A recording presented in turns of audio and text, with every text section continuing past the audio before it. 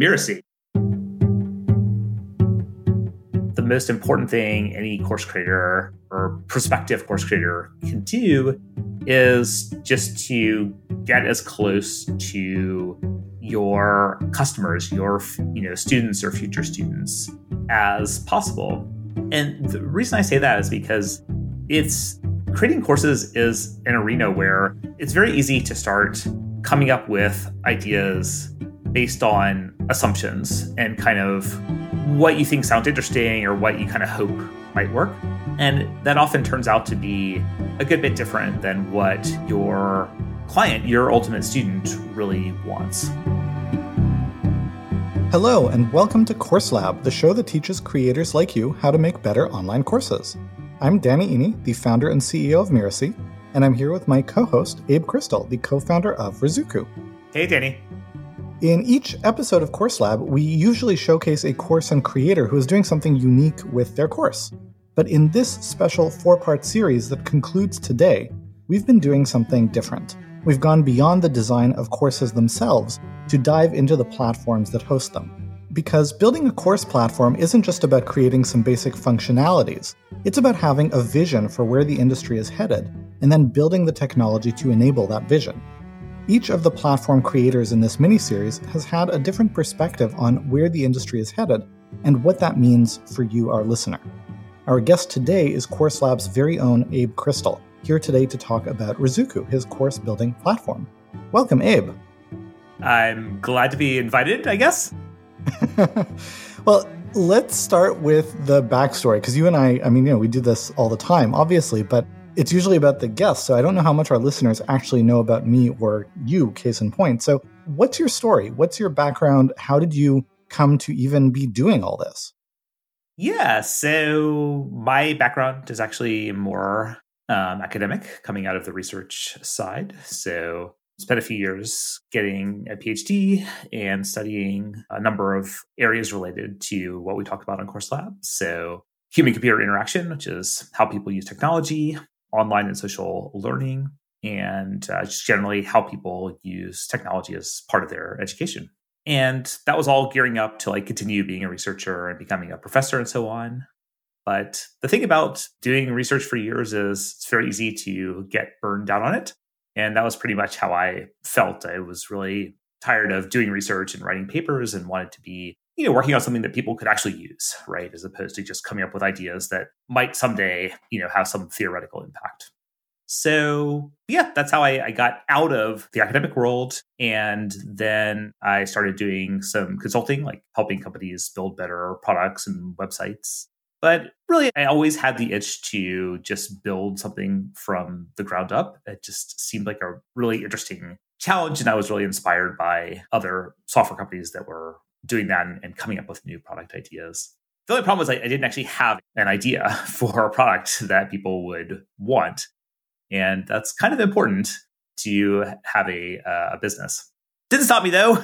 Along with some other equally crazy people, we just started playing around with ideas, a lot of which originally were around sort of personal development, goal setting. And we started interviewing people to see if they would be interested in these ideas.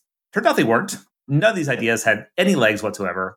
People did not want to use them. But they did lead us to talk to people in adjacent areas, coaches, speakers, bloggers, people who in these early years were just starting to dip their toes in the water of hey, how do I communicate my expertise online? And what we learned was it was really hard to do that. Sure, you could, share some basic information on a blog. You could send emails to people. But in terms of really having a more meaningful learning relationship with your clients, there just weren't good ways to do that online. And that's what led us to this space of online support for goal setting, for coaching, for personal development, which eventually evolved into, the world we now think of as online courses. So give us a sense of timeline, because I think we're going still pretty far back. When did you start exploring the ideas that eventually became Ruzuku as it is today? Well, we entered a startup accelerator here in North Carolina all the way back in 2012. So that was really the point at which we started working on it as a serious full-time idea. And so tell us a little bit about the evolution of What did you have coming out of the Startup Accelerator? What were the early days like? And what was the path from that to the product that you offer and sell today? And I know that it's undergoing a significant rewrite, if you want to talk about that as well, or, maybe not, you tell me. I don't know if it's like ready for prime time. We can give a little teaser, I suppose. Yeah, I mean, our original idea that got us into the Startup Accelerator was the same idea we offer today, which is tools to make it easy to create structured online courses, host all your content, and engage with your students. And the only problem was that wasn't an idea and a market that was at all understood at the time.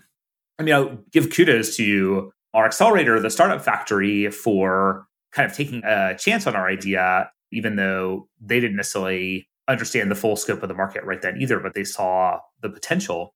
But actually, when we went out and talked to investors like VCs and angel investors at that time, there was just tremendous skepticism. People really didn't see this as a big, important, growing area, and they didn't see it as an area where there would be a lot of need for software tools. So in some sense, perhaps we were a little bit too early, because in the years since then, the market for online courses has grown dramatically. And now there are probably hundreds of companies like ours, providing these types of tools for course creators and facilitators. So clearly there is a huge need there. But I guess it just goes to show that you can be too late with an idea, but you can also be a little bit too early at times. So to your point, the landscape has become a lot more saturated. There are a lot more people pursuing the kind of, I want to build an online course opportunity. And there's a lot more technology to enable and support that. So not to turn this into a pitch for Ruzuku or anything, but, in a nutshell, how is Ruzuku different? Yeah. So, I think I agree with the perspective, and you and I have talked about it before, that like as a market matures, the tools serving that market tend to become kind of more similar, and they hone in upon similar sets of like customer needs, right?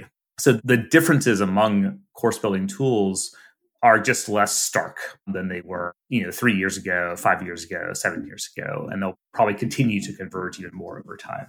So that being said, there are definitely still differences in philosophy and approach. One of the biggest differences probably with the way we've approached designing Ruzuku is we've always really focused on courses that are like instructor-led or coach-facilitated, that are actively taught, and where people are engaging with and supporting their students. Whereas many of the course building tools, platforms on the market really started from a philosophy of how do we make it easy for people to deliver evergreen courses, right? So essentially structured content, right? So how do you deliver a course as a series of on-demand videos, right? Or a series of PDFs that people can download and access at any time. So more of a digital product as opposed to an interactive learning experience. And there's, not saying one way or the other is better. They both have their uses, right? There are situations where the end customer, the learner, just wants to get some step-by-step information in a well-designed, structured form, and they want it right now, and they want to go through it on their own pace, and they don't need or want any help in going through it. They just want really good quality information, and there's a huge need for like specific types of online courses that are just structured information to serve that need. But then there's a growing trend, we think, of people who want to, learn and apply skills in some more complex area. And it's going to be very difficult for them to do effectively solely through an evergreen, self-study type experience. They want either a course with extensive coaching and support, or they want some type of group program or a cohort-based learning experience where, they join 25 other people going through a 90-day program. And so that type of facilitated learning with discussions and interactions among students and the instructor is what we really focus on. And that's what we're trying to address as we, redesign our product as well. So speak to that a little bit more, because again, sharing a little bit of the behind the scenes, I know that Ruzuku is undergoing a very substantial rebuild and redesign. And whenever you undertake a project of that magnitude, you have to be really thoughtful and strategic and kind of saying, this is where the industry is going. This is what people are going to want and need. these are the things we're going to design into the platform. These are the things that maybe we're going to design out of the platform. So what is the direction that you see the industry moving in that you are being mindful of being able to support and cater to as you look at the evolution of the landscape? Yeah, so it's a great question, and it comes with it an interesting tension, which is as much as we would like to, we also can't start the design process entirely from a clean sheet of paper, because part of our goal is also to serve our existing, customer base and the hundreds of thousands of students who have signed up for courses from our existing customer base. So you can't just retire all the functionality they're using.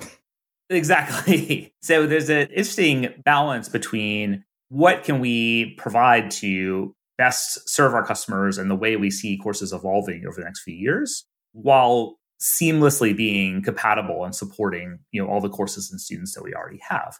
So keeping that, bearing in mind that kind of dynamic, the vision or, what we see developing is this continued growth of courses with deep engagement between learners and their instructor or coach or facilitator, and among people learning together in a group coaching program or a cohort-based course or some other type of learning community.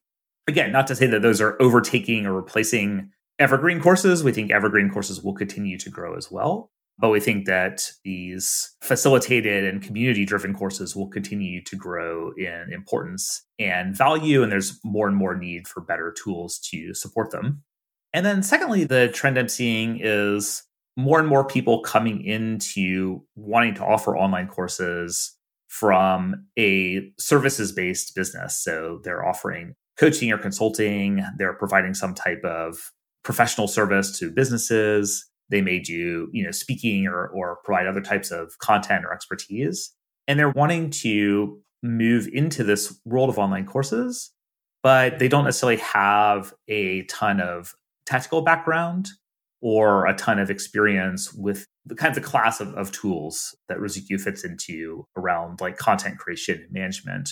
Whereas, some of the early adopters of course platforms actually were quite comfortable jumping in with new tools because they were already running active blogs, right? They were already doing email marketing. They were already doing lots of things online that were pretty analogous to running online courses. And they were also very used to jumping in and trying out new tools to get things done online. Whereas this kind of second wave or more mainstream adopters of online courses that we're seeing, they're often a bit more hesitant about jumping into new tools. They need a lot of kind of guidelines and rails to follow, you could say, to be effective with the technology. So that's a big focus of our design process as well, is doing a lot of testing with people who are newer and less comfortable with course development to try and simplify the process for them. And, providing frameworks like checklists and processes to follow to help them guide them through the process. Cool. So I'm curious about how you're reading some of these trends in terms of, yes, I'm inclined to agree with you that the interest in and demand for involved, whether it's cohort-based or instructor-led, but a learning experience where there is a substantive experience that will actually deliver a transformation. I think there's increasing demand for those experiences, and therefore there's increasing demand for course creators who want to create them. That's in some ways a big departure from the early vision that people had of the world of online courses, which was steeped in this mystique of passive income and automation, and you'll build it and set it and forget it, and people can go through it, whenever they want while you're on a beach in your underwear, that whole imagery. What do you think is driving this shift in a move towards, yes, there's a place for, that information that people consume whenever they want in the Udemy's and master classes and so forth of the world. But what do you feel is driving that trend of increasing demand for something that is actually a lot more work to both create and deliver, but also to consume, to go through? Yeah, I suspect partly it's a shift from like other forms of learning that were already happening, right? It's not that people, suddenly woke up in 2021 or 2022 and decided like, hey, I want to, master skills or transform my life in certain areas. That demand was there in the past, but people were pursuing it through formats like a one-on-one, intensive coaching engagement with a private coach in person or over the telephone. through formats like retreats and in-person workshops, and through formats like traditional education, right? Like taking a class at a community college, or something you've talked a lot about, getting like an MBA, for example. And I think what we're seeing is people are shifting their time and attention and their budgets from some of those formats to online experiences that are finally now proving that they can deliver as good or better results, right? So it becomes compelling to instead of traveling somewhere for a 3-day intensive workshop, committing all your time there and then traveling home, if you can get that same result or even a better result by signing up for a cohort-based online program where you're spending a few hours a week on it for 12 weeks and getting the community and support you need to move forward, that's pretty attractive. It's potentially attractive even at the same price point or even a higher price point because you don't have to travel and you don't have the same intensive demand on one block of time. But it's definitely even more attractive if the total price, including travel and everything, is lower. So I think that's just one big driver is the shift in format. There may be others, as well that you've seen. Yeah. So talk about, everyone who listens to this podcast is presumably interested in building and selling their own online courses. Otherwise, they just have this weird fascination with mine and your voice. So they're here to learn about how to build and sell online courses and build that into an impactful piece of their business, if not the whole business. And whenever you're looking to build something that will be an engine for outcomes for you and for other people, you need to have an eye towards making decisions now that will serve you well in the future rather than decisions that essentially will age poorly and will start weighing on you.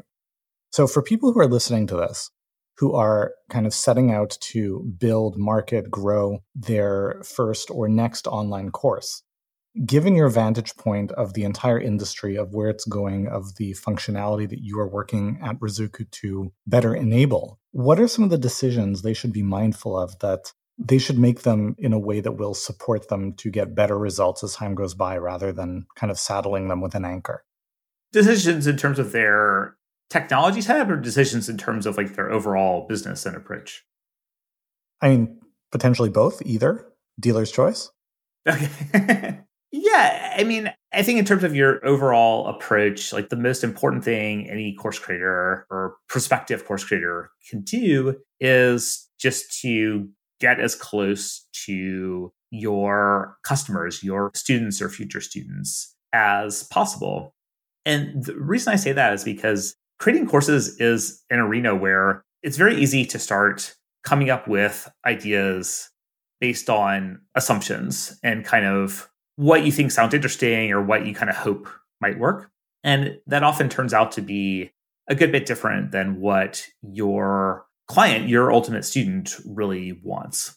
So I think one of the best things that you can bake in from the very beginning is to make sure that you are connecting directly and really spending meaningful time talking directly to your either current students and clients or future ones if you're just starting and you don't have any yet, which could be going out and doing just interviews and collecting information with people if you don't have students and clients yet. And if you do, it can mean talking to them to better understand their experience and how to improve it.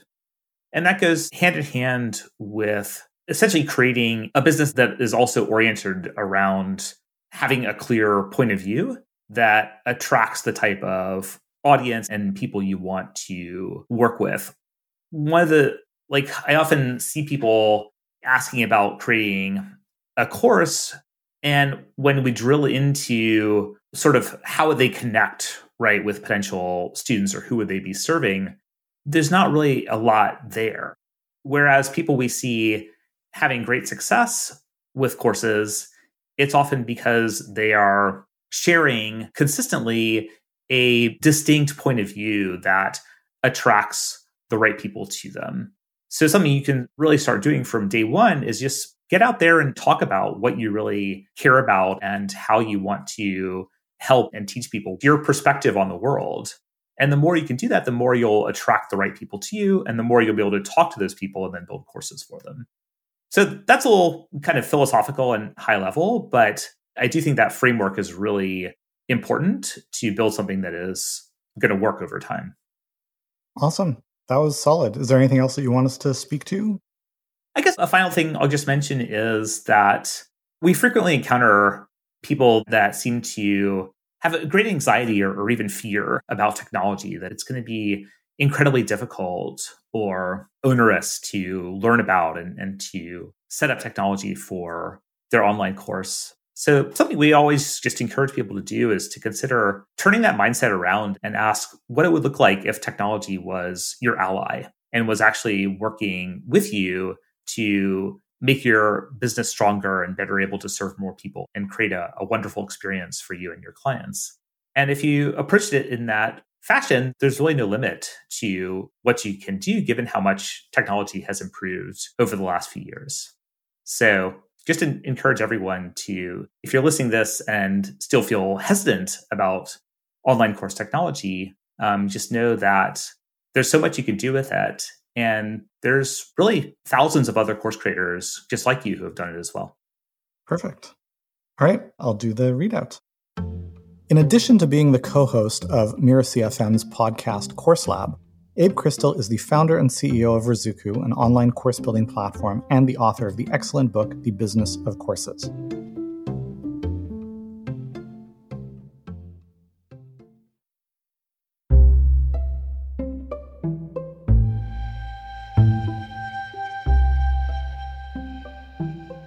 Abe and I aren't going to do a debrief and discussion of the points of our conversation together, but I do want to highlight for everyone listening a few important points that Abe shared, starting with the just growing maturity of the online courses industry as a whole, the way we've moved from very early adopters who were willing to work with kind of janky, half-functioning technology and kind of really go out on a limb, both in terms of the building of the tech and course experience and in terms of the consuming of it, has really given way to much more mainstream people and consumption and adoption in the market. And that has led to a couple of really interesting changes. One is that because you've got a lot more regular mainstream people, courses aren't for information that exists on the fringes of what they might want to do.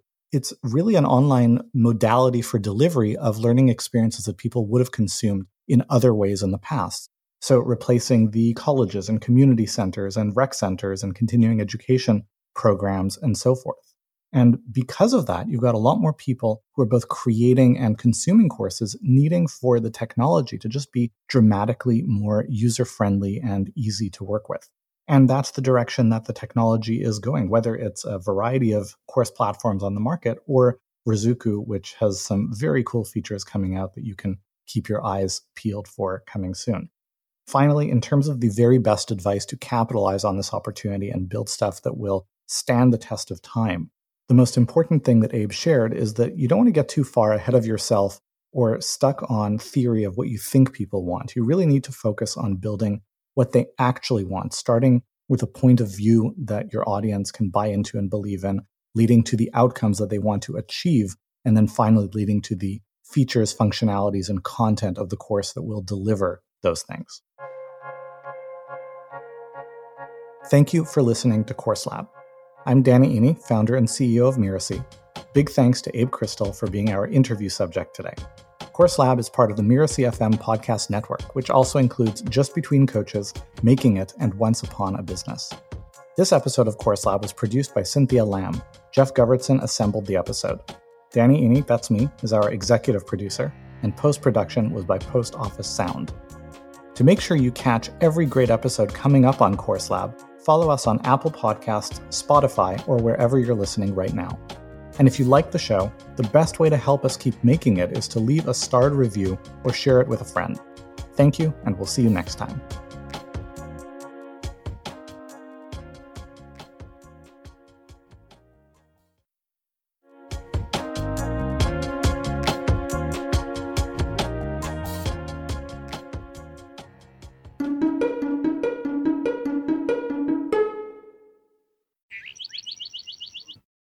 All right, are you ready? Wait, what's my cue? It's a behind the scenes kind of thing. Hello, and welcome to Just Between Coaches, the podcast that tackles difficult coaching conversations head on. I'm Melinda Cohen, and your host for this show. I also know that I'm listening when, again, my mind is relaxed.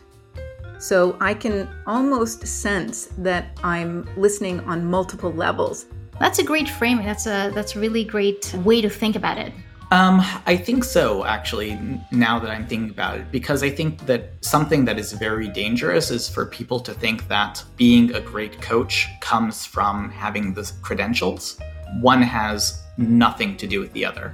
So again, part of it is just, either through questions or asking what they've tried, or sometimes it's, the forest for the trees thing.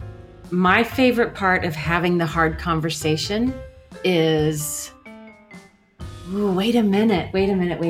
Okay, so while I love what's on the other side, I think navigating through that conversation is my favorite part. Yeah, because we're not there necessarily as coaches to provide solutions. We're there to guide our people towards solutions. And I don't know if it's, societal pressure or peer pressure, but we don't want to look like we don't know what we're doing. I want to help and support coaches so that they can evolve into their greatness.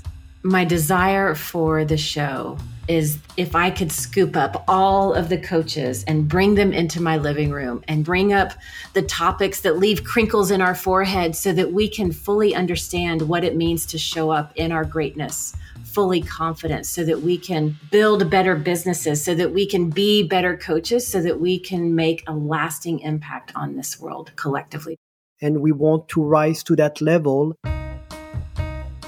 That being said, you do want to set yourself up and your clients up for success by making sure that there is clarity around their expectations and your expectations as to how you can help them. People have to know a little bit about what you offer. Otherwise, how do they know that they need what you can help them with in terms of that transformation? And I love having the conversations and navigating the topics that keep us at the forefront in a time with what I call the results revolution. Yeah, well, first of all, I just want to start by saying that this is a really good problem to have, right? So if you have someone who's resisting your price, it means they're really interested in working with you. The thing is, sometimes it becomes negative. It becomes toxic. I've been in the coaching industry for almost 20 years now. And over these years, I have seen everything behind the scenes in our industry, everything that works, everything that doesn't work. I've seen the evolution of our industry and of what it means to be a coach. I just want to say to all the coaches out there, matching who you are to the kind of coach that you want to be is just a practice. Do you want to add some parting words? No, I think you did great. This was a lot of fun. Thank you so much for having me.